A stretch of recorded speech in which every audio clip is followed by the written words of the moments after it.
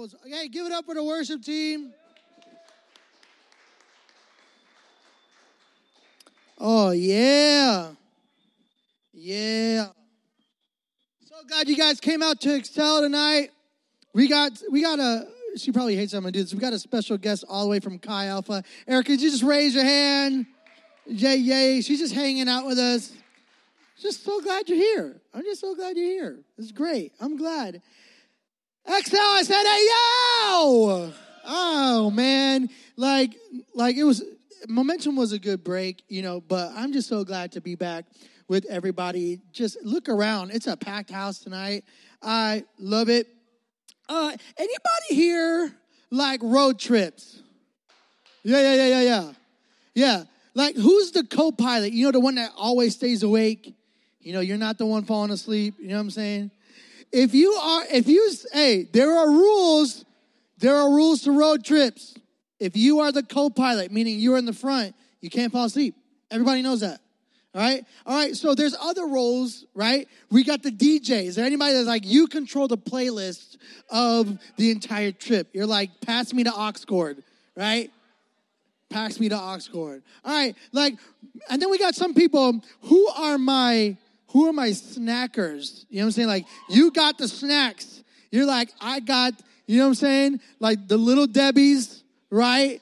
You've got the chips, you've got the energy drinks, you've got the Gatorade, you got all that. On a count of 3, shout out your favorite road trip snack. 1, 2, 3. Whoa, wait, hold on, time out. Did somebody just say water?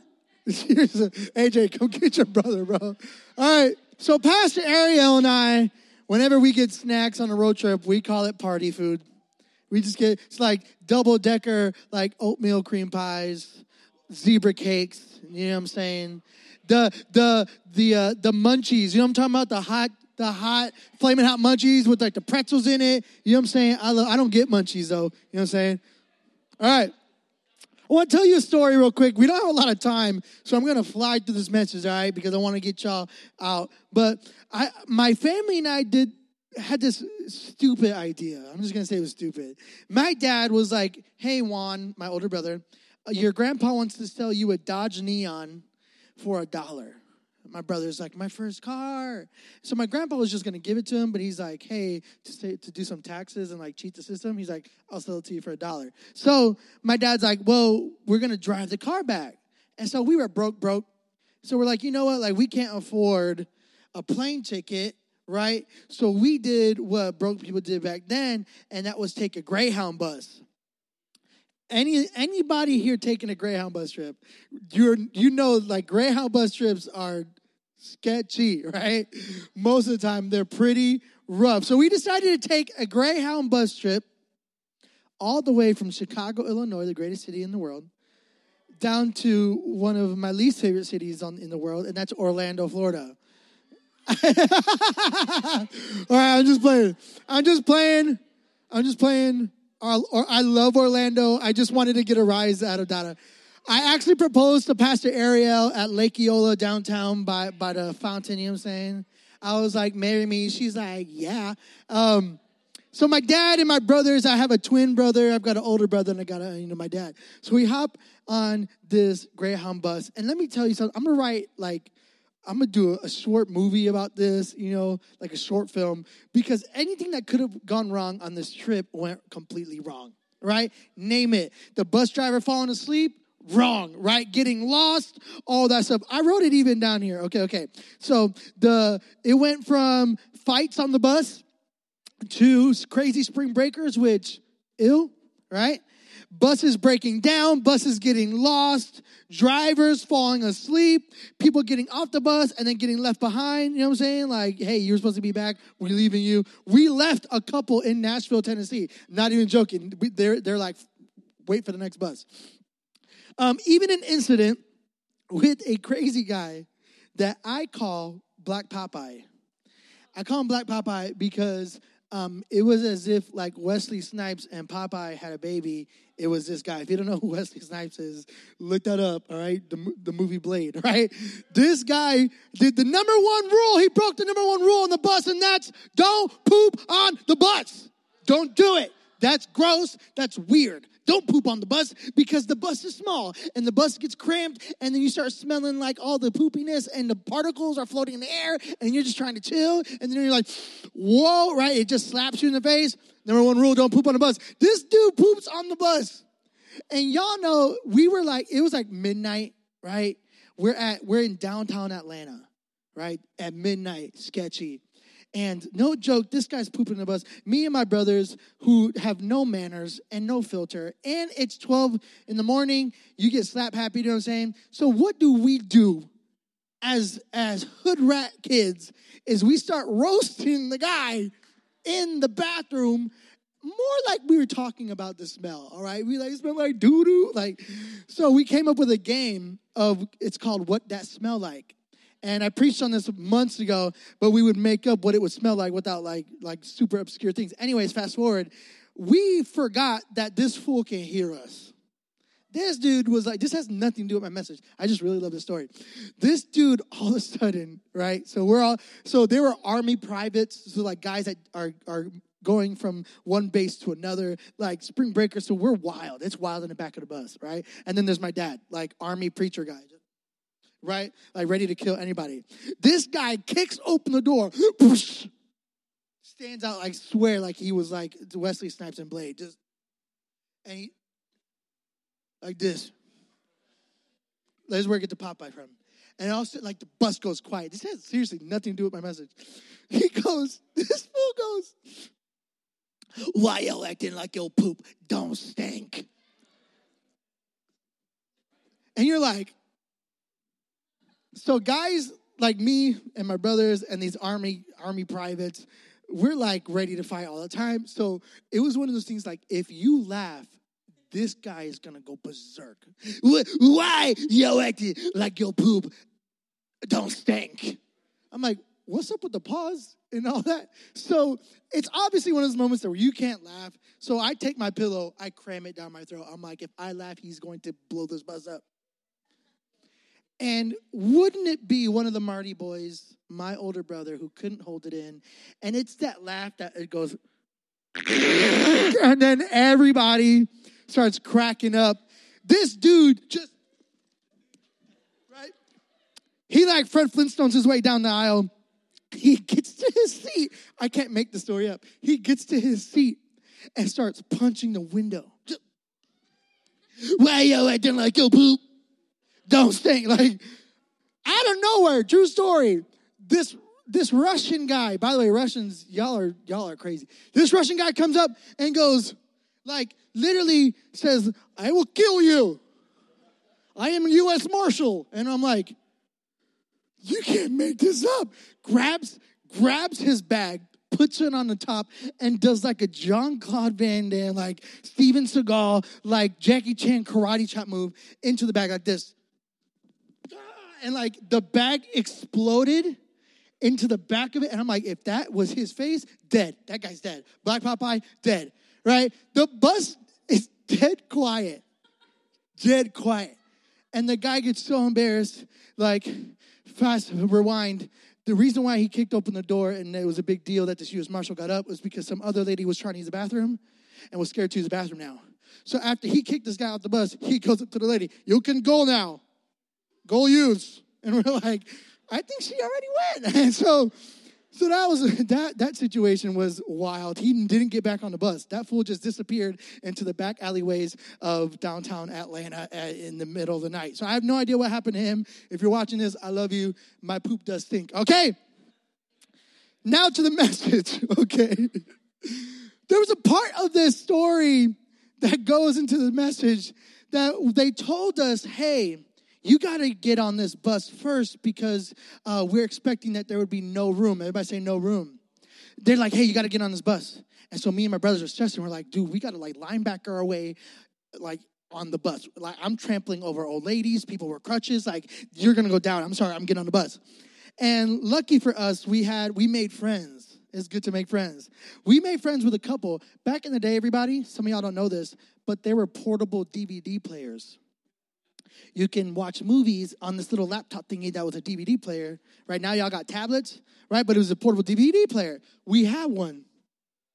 The couple behind us brought movies but didn't have one. So they saved me, my brothers, and my dad some seats because they wanted to use our movies or our DVD player. So I'm like, thank you, Lord. But I remember the panic of when the bus driver said, there will be no room. Say, no room. It brings me to tonight's message. The title of this message, you guessed it, is called Black Popeye. No room. It's called No Room. What am I talking about tonight? Here we go. Everybody do this, like, put your seatbelt on. Strap in. Here we go. We're talking about the birth of Jesus, and it's usually surrounded by cuteness, right? Hallmark movies, things like that, like this Christmas flair. We think of the birth of Jesus as like this cutesy moment, and this moment in Mary and Joseph's life actually was far from cute. It was far from cute like that bus ride. Oh, it was awful. This was stressful for Mary and Joseph, right? Very stressful. So tonight's message is based on this verse in Luke. You'll see it on the Sky Bible. I'm reading in King James tonight. I know. Yeah. Whoa. Prepare thyself, okay? So if you don't have a Bible, we got one on the screen. It's called the Sky Bible. But why don't you turn on your Bible and get it ready, your Glow Bible. If you have a paperback Bible like an OG, say amen. All right, I got some OGs in the house. Here we go. Luke chapter 2, verse 7. It says this. And she brought forth, that's it right there, her firstborn son, and wrapped him in swaddling clothes and laid him in a manger because there was no room, say no room, for them in the inn. No room. Let me pray. Lord, this is your word, not mine. And I'm not here to add anything to it, take anything out of it, God. I'm here to just communicate it. So, Lord, let your Holy Spirit breathe on this. Don't let me say anything that you wouldn't say, God. And don't let them hear something that you wouldn't want them to hear, God. And I just pray that you would breathe on this as we dive into what it means to make room for Jesus. And everyone says, hey, to the men. All right? To many people, we struggle with what it means to make room for Jesus, and they end up having no room for them in their lives. I'm just get right into it. It's hard for us to make room for Jesus, straight up. Let's talk about the events that's taking place in this moment, in this verse, what's happening in Luke, and we're going to peel back some of the layers historically of what's going to happen. So this is not going to be your 3 ways to make room for Jesus, all right? It's not going to be one of those, all right? We're going to break down the story, and I want to see what happens and what we can learn from this moment where Mary and Joseph come into the inn, and they hear the same words that I heard, that there would be no room. But let me give you some context. Say context. I'm going to break it down for you, all right? Let's look at Luke chapter 2, verse 1 through 5. This is going to be in the ESV. Oh, yeah, we hopping around. You'll see it on the Sky Bible. It says this. Y'all ready? Can I get a hood? In those days, a decree went out from Caesar Augustus, that's an epic name, that all the world should be registered. This is the census. This was the first registration when Quirinius was governor of Syria, and all went to be registered, each to his own town. Pause. Everybody going back to their hometown, all right? So if you're not from Chicago, you out. Go to wherever it is. Go to Orlando, all right? Whatever. All right. Right. And so verse 4, and Joseph also went up from Galilee, from the town of Nazareth to Judea, to the city of David. It sounds like the Christmas jingle jumble, right? Which is called, everybody say Bethlehem.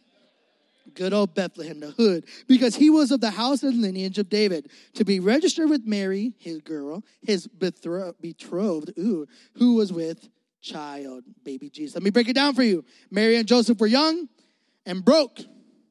Amen. If you're young and broke, say amen. They were around 16 to 19 years old. They're babies. They were babies. They were engaged and promised to each other by their parents. Mary and Joseph both received angelic visions, right? So they received a vision from an angel that they were both going to give birth. Not both, one. But the other one's going to have to pay. You know what I'm saying? Child support, right? And raise Jesus. Both wrestled with the responsibility of this calling. Mary left, so they broke up for a period, and then they got back together, all right? Because really, Joseph was contemplating, like, breaking up with Mary. Be like, she's pregnant with a baby. And I'm not dumb. I know how babies are made.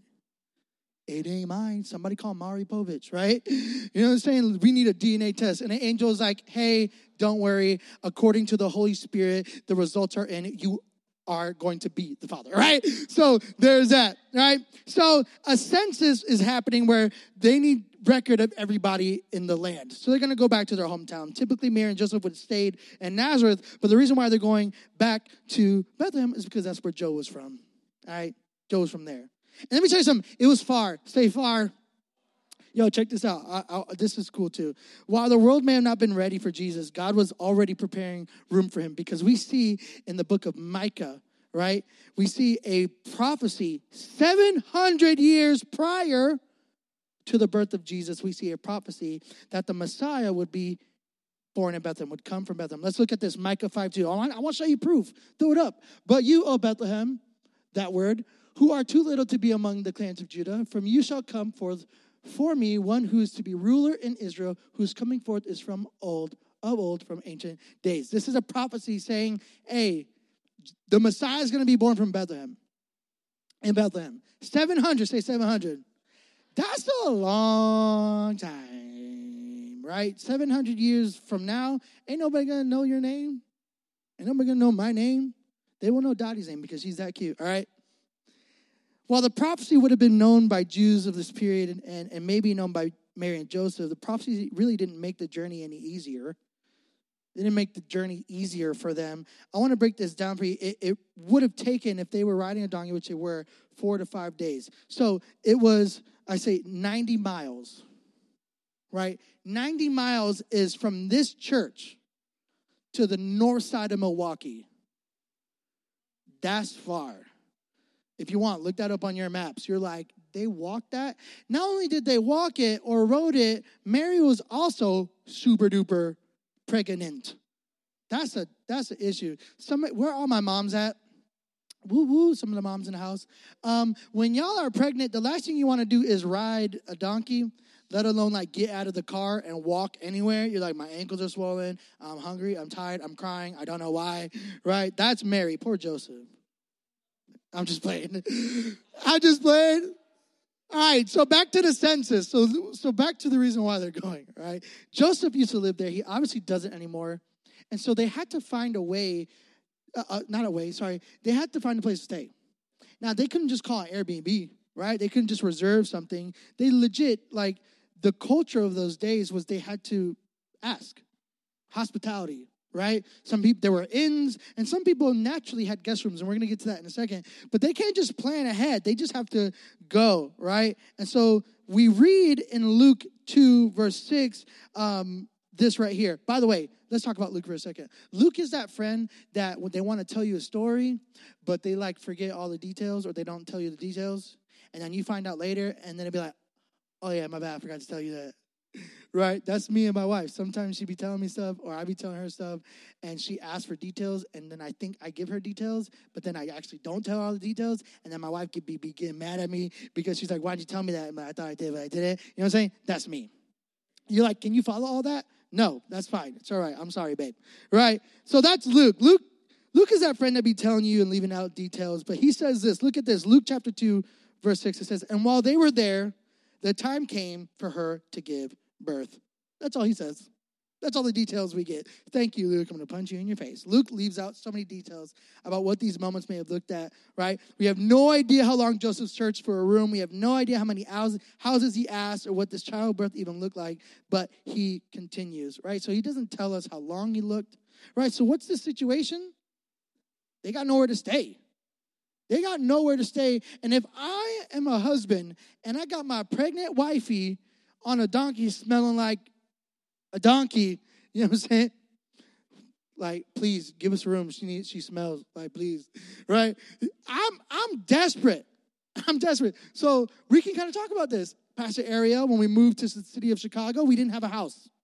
We didn't have a place to stay, right? So we stayed. So I'm calling, I'm asking people. I'm like, yo, can we stay somewhere? They're like, we got a sketchy basement in Logan Square. I was like, I'll take it. And poor Pastor Ariel, pregnant Pastor Ariel, had to sleep on a mattress on the floor, right? I felt awful. As a husband, I can feel Joseph right now. He's like, I got to get this lady somewhere. We got to find somewhere to stay. So there's a lot of stress happening in this moment. So let me show you what a typical Hallmark manger looks like. Like we kind of see this. Go ahead and show it up there. Actually, let's read Luke 2:7 before I do that. And she gave birth to a firstborn son and wrapped him in swaddling cloths and laid him in a manger because there was no place for them in the inn. Let's look at the inn. Let's look at that, the first one. Oh, that's kind of what we see, right, around the Christmas holiday, right? We kind of see photos of this on cards. Now, before we show the next one, I know for a fact that somebody's abuelita or somebody, tia, whoever, they have this set. Go ahead, show it. They got this at the crib. No, they got this at the crib right now. Don't lie. Somebody has this right now. They're like, I'm decorating for Christmas. Look at my little manger. You're like, that's not how that was, Grandma, but it's okay. So that's kind of what we see it, right? That's kind of what we see what's happening. We imagine the shepherd, the wise men, the animals, and a quiet baby Jesus, right? Like, listen, my wife and I just had a baby. Ain't nothing silent about that night. Do you know what I'm saying? That baby is crying. That baby is all over the place. And Mary still smells like donkey. So this is not a fun place to be. Go ahead, show it again. The other one, I'm sorry.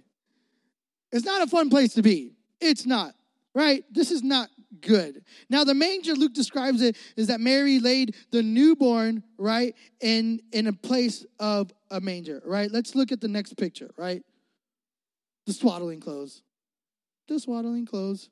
So we're like, what are I just added this because I'm like, what are swaddling clothes? Do you guys know what a swaddle is? Right? No. It's what you wrap a baby in nice and tight so that they can fall asleep. You know what I'm saying? It happened to you, dude, I promise. Right? So this is one of those things. Now, we think of like this majestic Jesus laying in like this comfy, nice little bed. No, he was wrapped with this. This is not fun. This is not good. It's happening. Let's go to the next picture. This is what Jesus was laying in. How many of you want to stay in this? Don't raise your hand, junior hires. Yes, yeah, I know. Literally, jaywalkers were like, y'all are just weird, right? A manger, right, is a feeding trough for animals. This is where animals eat. It is made of either wood or stone. A manger is a place where a shepherd would place the grain, hay, or other food for animals to eat, right? This is it. This is really, really gross. You know, not many of us know what an inn looks like and would have looked like back then. So go ahead, show the next picture, right? So this is what an inn would have looked like. Typically, you got a family living room, right, with the flat screen. You got the two mangers right there where the animals eat and the stable where all that is. And then you have a guest room, right? You've got the guest room. That's kind of what a typical Palestinian home or inn would have looked like. And if you've ever been to a bed and breakfast, like a real bed and breakfast, it's kind of like that, something similar that's happening here in Jesus' birth. You know, while we normally translate the phrase no room for Mary and Joseph, meaning there is not available, it's not really super duper true. It just meant that there's no room in the guest room for them. The guest room. Show that one more time. That's it. So there was no room in the guest room. So Mary didn't give birth to Jesus outside, all right? That didn't happen, right? Which is what we think. The space where she gave birth to Jesus was a space where the animals were kept at night, which was typically an inside room attached to the house, as you see in the picture. It is more appropriate to think about the space as a stable. Stable, right? That's not up there, but it's okay. The space itself was probably a cave or structure attached to the house, so something like that. So it's likely that the innkeeper didn't take care of Mary by offering them a private area, right? Which is what we think. He's like, listen, all I got is with the aminals. And they're like, if I'm Joseph, I'm like, yes, that's what I need to take. Let me call the band up real quick. You're like, wow, that was fast. Yeah, it was very fast. Here's the deal. This moment in time is so stressful and it's full of anxiety because Jesus is coming whether they know it or not, whether they want him to or not, and there's no place for them to go. I want you to put them in that situation, put yourself in that situation. Can you play Make Room, by the way? Thank you. See what I did there? banging on the door. Hey, you guys, no, sorry, bro. Don't have any space for you. Next house. Hey, hey, man, we're all booked up. Everybody's here for the census. Should have came earlier. Hey, hey, man, I'm sorry. Finally, Joseph gets to the spot. Hey, listen, I'll take whatever you have. I'll take is that the click? Wow. Yeah, let's turn that. I'll take whatever you got. Whatever you can take, wherever we can sleep. Listen, my wife is pregnant. We need help. And I can almost see the innkeeper like, how do I say no to this pregnant lady? Because she's gonna have the baby and she's gonna come back and kill me. How do I say no to these people? I gotta find, I see the need. I see what's happening. I see what's going on. I need to make some space for them. This baby is coming. And he does something that's really awesome. He's like, listen, I can't offer you my guest room because that space is already occupied. But this is all I got if you're willing to take it. And they're like, we'll take it. And this humble birth of Jesus in this lowly place shows us that Jesus gets what it means to be in a low place. He understands what it means to be humble. And I want to see this. Here's the question tonight. Let me just get to the question. Again, I'm not going to emotionally manipulate you to respond to this. I know I blew through this message. Do you have room for Jesus? There's the question, right? With all the graphics, I'm showing you hey, this is the fun holiday. But the reality of it is do you have room for Jesus? Is there room in your life for Jesus? Is there space for Jesus in your life? If Jesus is knocking on the door of your heart, of your life right now, he's saying, hey, do you have any room? Which house are you going to be? Hey, man, listen, booked. I got a lot going on. I don't got space for you. Right? Do you have room for Jesus? There was no room for him where there usually would have been a room. So let me ask you something. If Jesus were to knock on your doors of your life, would you have room? Notice this. There usually would have been a room, but it was occupied. Which tells me this. There are things in our lives that occupy the spaces of importance that are not as important as Jesus. Now, if you would have told that innkeeper, bro, that prophecy in Micah that you memorized in school, that's the baby. He probably would have been like, everybody in the guest room, get out, right? He probably would have made room. But so many times in our lives, the space that Jesus, the power of the Holy Spirit, the relationship that we have with God, so many times that the space that should be reserved for him is already occupied with something. What's occupying that room in your life? Is it an addiction? Is it resentment? Is it unforgiveness? Is it anger issues? Is it doubt? Is it unbelief? What is it? What is occupying that space? There's some of you in this place and you're saying, listen, I don't have room for Jesus. Well, there's something occupying his space. There's a spot in your life that belongs to him, that's meant for him. Your heart is meant for him, but something is occupying that room. What is it? Because God's knocking. He's knocking on the door of your life. He's asking to come in, right?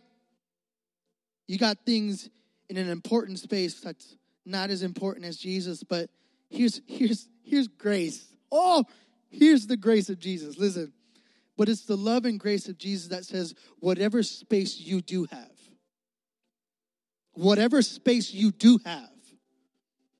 I'll take it. I just want to come in. Hey, you don't have the guest room, and I understand that you don't have things together. I know you've got some things that are in your life, but if you've got just a little bit of space, I'll take it. And a lot of us think when we come to church, when we get into this space, when we get into this area of believers, we think that we got to get this guest room ready. And listen, I'm not asking you to get your life together. I'm not asking you to be perfect tonight. I'm not asking you to have all the things in your life planned out, like crystal clear, all that stuff. All I'm asking you to do is if you've got a little bit of room, give it to Jesus and watch him clean house. Watch him do the rest. There's something in your life that is occupying the space that belongs to Jesus. And the grace of the cross, the mercy of Jesus is saying, I understand that that's the room I should be in, but I love you so much that if it's the stable, I'll be there. And it's like sometimes in my life, I'm like, listen, Jesus, this is all I got right now. I'm sorry that I don't have a king-size mattress. I'm sorry I don't have the amenities that I feel like I should have for you, but if you would have this is what I got. And he's like, I'll take it. I want to be in your life. I want to be, some of you are like, God, I feel like my life is just this stable. It smells, it's crowded, there's just poop everywhere. There's all these things. You're like, who would want to be there? Who would want to be in that space? And Jesus is like, that's where I was born. I can occupy that space. I can do it for you. Imagine for a moment that you're the innkeeper. Do you have room in your heart ready for Jesus? Or is your life so cluttered with other priorities that you have to send him away? Can you imagine finding out later in life that you turned away the mother of the Savior of the world? You could have had that blessing in your life. You could have had that miracle in your life. How many times do you and I send away Jesus because we just don't have the room? Making room for Jesus means that we push things aside and we make space for him. So like I ask you today, is there room in your life? I encourage you in this moment to make room for the Savior, because he's come into the world and he wants to live in your heart today. That's it. That's the birth of Jesus. That's the life of Jesus, where it all started. And so my answer to you today, my call to you today is, listen, God wants to be in your life, and God loves you, and he's knocking on the door of your heart. You are the innkeeper. So you have a decision. This is a decision right here. Either you let Jesus in and embrace grace and accept mercy, accept forgiveness, accept love, a love that will never fail you, a love that will never judge you, or you can send it away and you can miss out on the glory of Jesus. You can miss out on eternity. This guy could have missed out on just the birth of Jesus, but you tonight, if you walk out of here without accepting this free gift of grace, you could miss out on eternity, because the Bible says that tomorrow's not promised. So I'm asking you today if you would make room for Jesus. If Jesus doesn't already live in your heart, if you don't already have a relationship with Jesus, I'm calling you to make room. With every head bowed and eyes closed, this is what we're going to do. I'm just going to ask you. I'm going to count to 3 because it just seems to help people. But if you want to make room for Jesus and you've never had Jesus in your life, meaning you have never audibly said, Jesus, I believe in you, this is your call. This is the first one. God loves you and he wants to have a relationship with you. And so here it is on the count of 3. If you're like, Pastor Izzy, I don't know Jesus, but I can see what he's doing for other people and how he lives in them. And I want that because they seem like things are going good, or even if things are bad, it just seems like you're working it out for them, and I just need your help. If you're here and you've never had a relationship with Jesus and you want to make room for him for the very first time, count of 3, I just want you to slip up your hand. Once you raise your hand, you can put it right back down. 1, God loves you, everything about you. 2, there's nothing that you can do that could ever separate you from that love. No sin, no nothing. 3, if that's you, come on, just slip up your hand. I see that hand. That's 1. I see that hand. That's 2. Come on, is there anybody else? I see that hand. That's awesome. 3, anybody else? 4, that's all. Hands are going up across this place. Is there anybody else saying, I need to make room? I see that hand. Come on, is there anybody else? Once you put it up, you can put it right back down. Listen, if you're here and you're like, I don't know, I see that hand, man, proud of you. Is there anybody else? You're saying, hey, I just don't know. Awesome, I see your hand. Is there anybody else? You're like, listen, I don't know about it. There are other people that have already done it. You're not alone. You're not alone. You're not alone. Anybody else? I'll take another moment. You say, hey, I need to make room for Jesus in my life. I've never done it before, and I want to do it now. Awesome. I see that hand. Awesome. Here's what we're going to do. We're going to stand. Everybody stand across this place. In a moment, we're going to sing, but I want us to all pray this simple prayer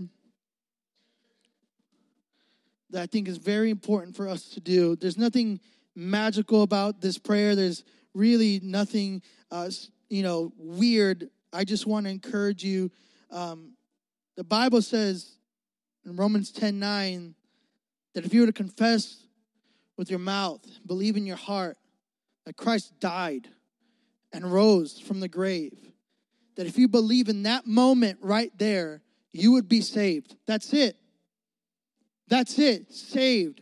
Saved from hell, saved from condemnation, saved from sin. So when you raise your hand, you're saying, hey, I need to be saved. And so here's what we're going to do. With every head bowed and eyes closed, we're going to repeat after me. And those of you who raise your hand, this is a prayer that I want you to pray out loud. So don't just say it in your heart. I want you to say it with your mouth because that's what the Bible says. Repeat after me. Say, Lord Jesus. Everybody say it. Lord Jesus, for too long I've kept you out of my life. I know that I'm a sinner and I cannot save myself. No longer will I close the door when I hear you knocking.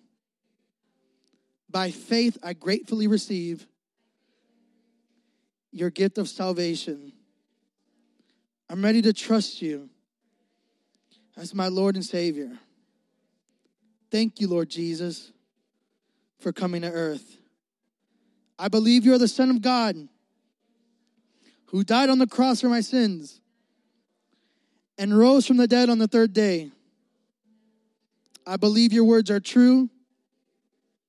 Come into my heart, Lord Jesus, and be my Savior. In Jesus' name, amen, amen, amen. Come on, let's give it up for those. Come on. Somebody made room. That's something to celebrate right now.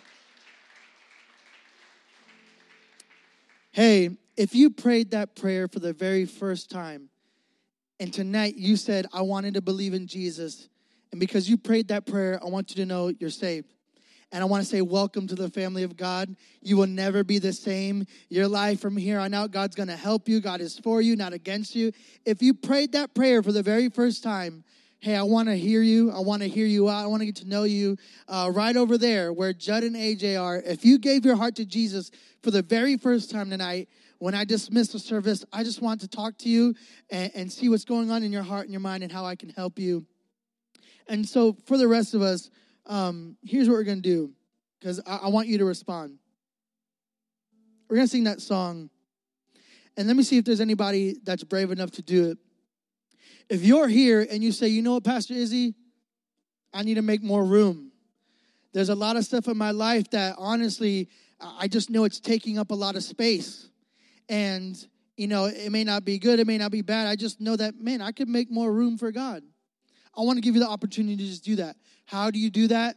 I'm just inviting you to come to the front, and as they sing, it's a simple prayer that's like, hey, God, here's what I know that's taking up a lot of my time, and I just know I need to fill that time with you.